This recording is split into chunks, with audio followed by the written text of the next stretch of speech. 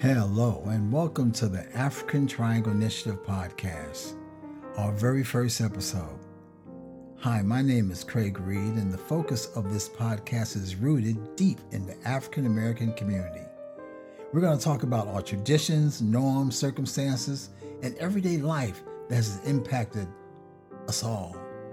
My co-host Carl Pickney will join me on this first episode. In this first episode, we're going to focus on the use of the cell phone at the dinner table. Now, the dinner table for us on Sundays, it was all hands to the dinner table, family focus, no cell phones, no books, no anything else, but that has changed over the years. So I asked myself and I asked you, is the village generation mentality alive, dormant, or dead in the Black community? We will discuss that. And then also on preceding podcasts, we'll talk about crime in our neighborhood. We'll talk about male mentorship in our neighborhood. And we'll talk about what is missing and what we need to do to move forward. And I hope our subjects will pertain to everyone and get everyone an aha moment that anyone could say, well, you know what? That's happening in my household, and I need to take a look at this, and I need to make some changes. Let me go get Carl, and let's get this show on the road. Talk to you later.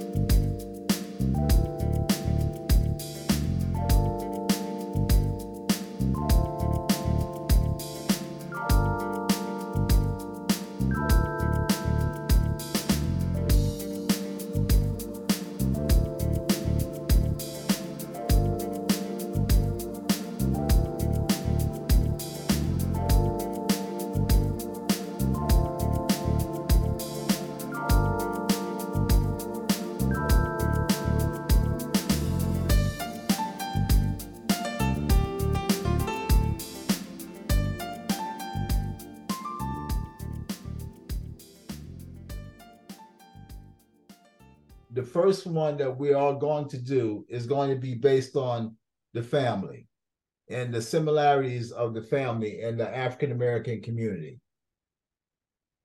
And what we had and what is being lost is the village generation concept.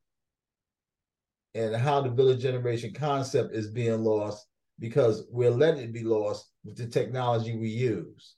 Like, for example, at the dinner table, how many people bring their cell phones to the dinner table and be texting?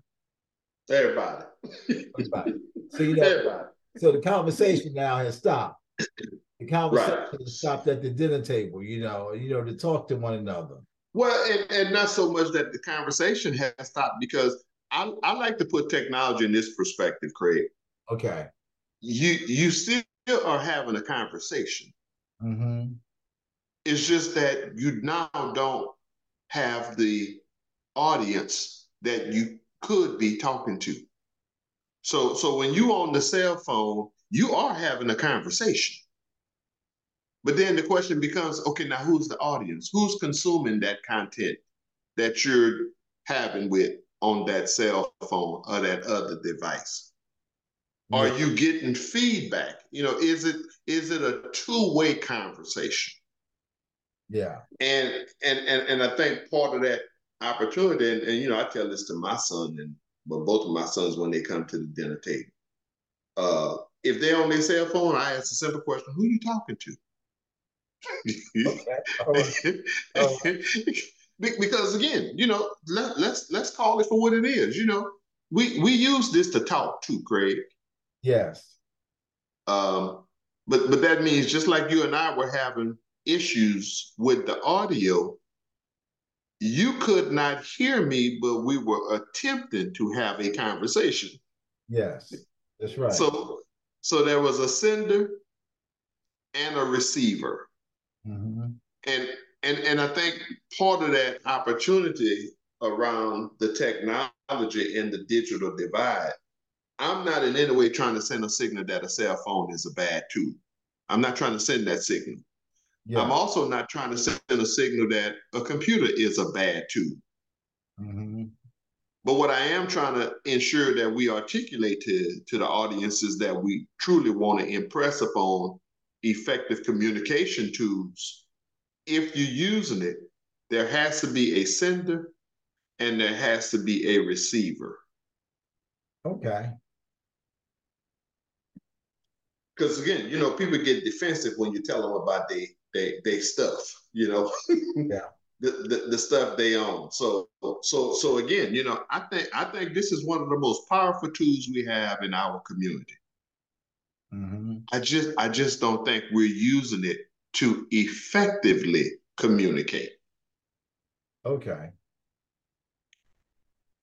So and I tell my wife all the time, I don't like texting a whole lot. I really don't. Because for the amount of time I could sit in there with my fingers doing all of this, I could easily have, like you and I having a face-to-face verbal conversation. There's so much more we can do in that versus, that texting. But let me ask you a question. So what you're saying is use technology to bring the family together. Am I correct? Am I checking that? Yes, yes, yes. Because look, technology is our way of life now. We can't run from it, but we have to educate on the most effective ways to use these tools to communicate. And look, when my wife said she wanted to buy our son cell phones, I was against it. Not because I didn't want to have a tool that she could reach our sons. I was against it because you're putting this in the life of a young child at an early age. And once they grab a hold of it, it then becomes a tool, like you were saying, to do things other than effectively communicate. It's a computer.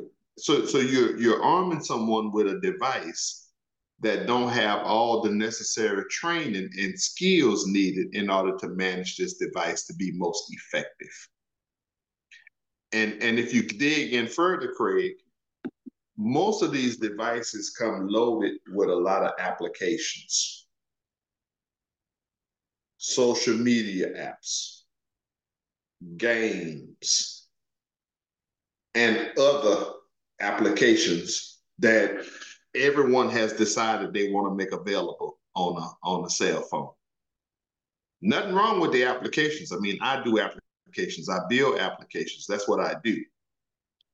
But a lot of the applications are built to erode effective communication because they consume just your mind. They're consuming your time and your mind. And I think that's where some of the deficiency are with tools like this. So I think there's a larger conversation to have about one, effective communication, and two, we shouldn't lose the basic touch of a one-on-one conversation like we're having. We should never lose that. Okay. And I think a lot of young people have started using these. And I ask my kids all the time, they abbreviate stuff. And I'm like, what does that abbreviation mean?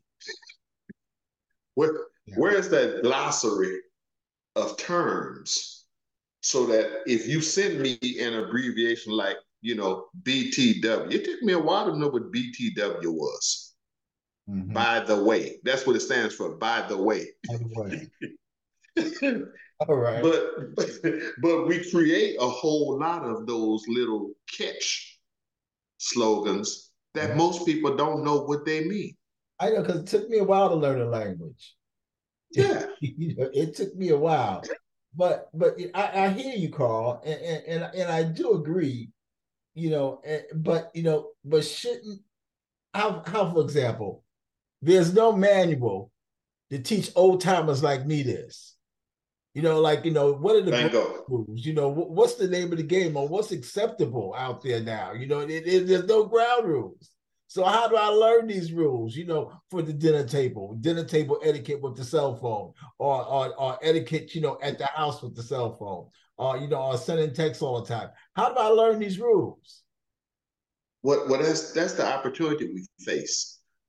See, I think part of it, Craig, there are no defined rules.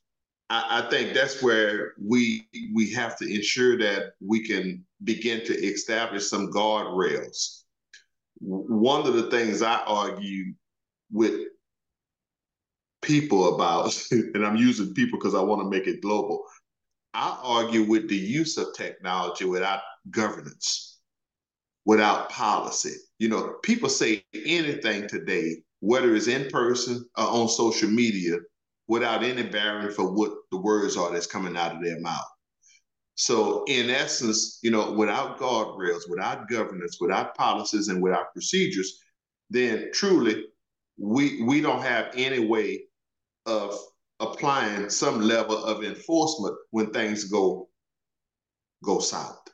When they go into a full out, well, I disagree with everything you just said. Okay, that's fine.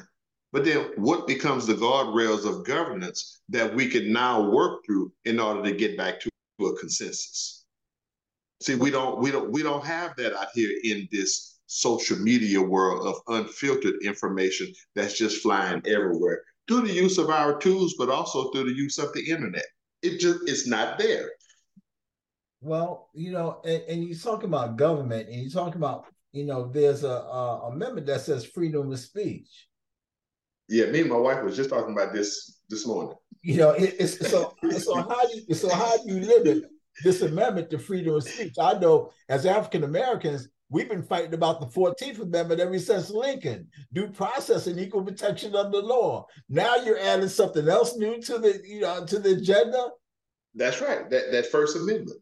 And when you add that First Amendment in there, Craig, that says, yeah, free speech. Well, my free speech, if I take Donald Trump as an example for free speech, Craig, all the rules go out the door. Okay. And I think that's where we are moving toward in a society where we have a figure like that that's using his freedom of speech, First Amendment right to say just about anything that he wants to say. There are no guardrails to free speech. Now, I'm not trying to limit free speech. That's not what I'm saying. But when I say there are no guardrails, there ought to at least be a level of human decency toward one's fellow man. There ought to be. I don't know how we enforce it. I don't know how we apply governance to it.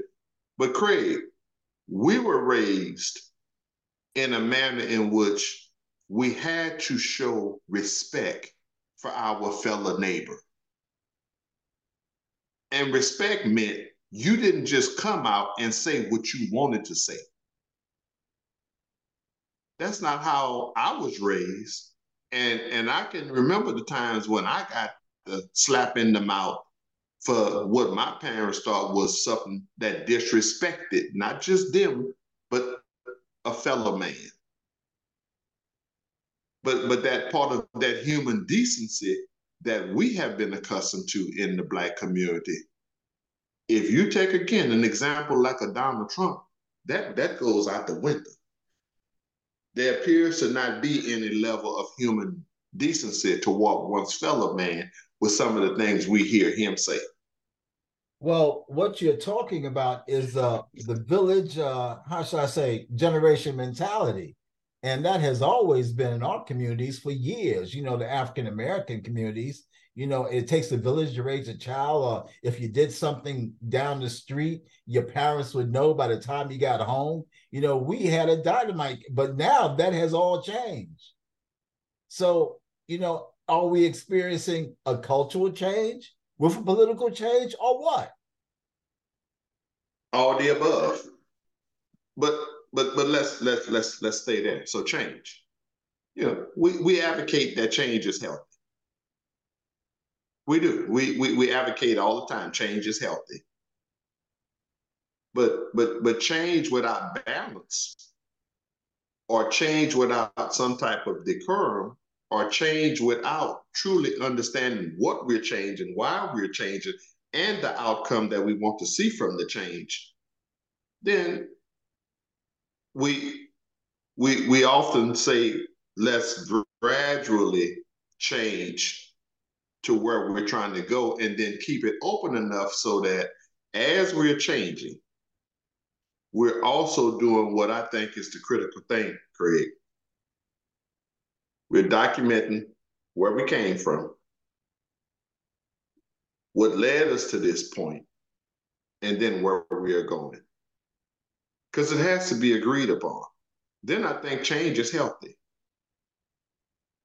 But from a process perspective, and you know this because you deal with process improvement all the time,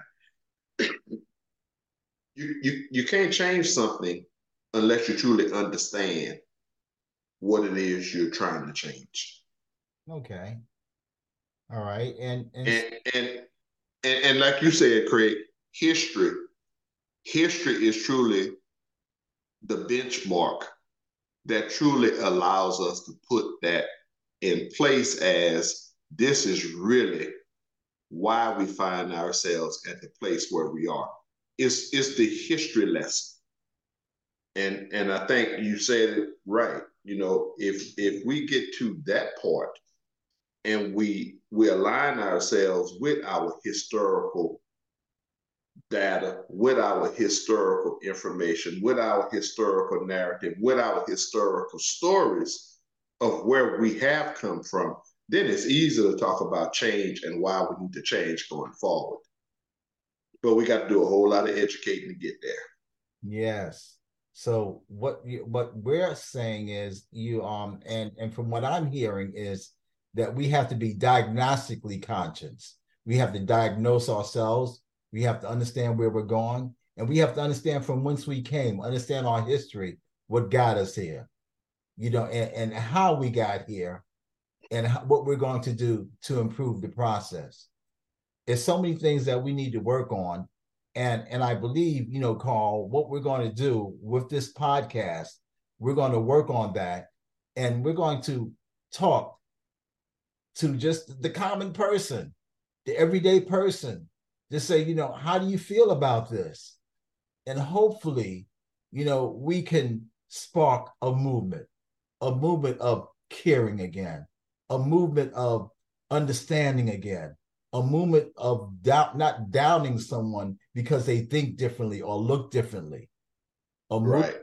that has been long overdue. And I I thank you. agree. And I thank you for doing our first podcast, because you know what? We're going live with this one. And I'm gonna send this to the editor, and he's going to work on it, because we're going live with this one. And ladies and gentlemen, I welcome you for listening to the first podcast of the African Triangle Initiative. The African Triangle Initiative. We're going to talk about family issues. We're going to talk about political issues. And we're going to talk about issues that affect men, women, and all of us. And we're going to invite different guests on. And I hope that you keep on tuning in. And if you didn't tune in, if you missed if you missed this one, it's going to be available so you can listen to. And we thank you.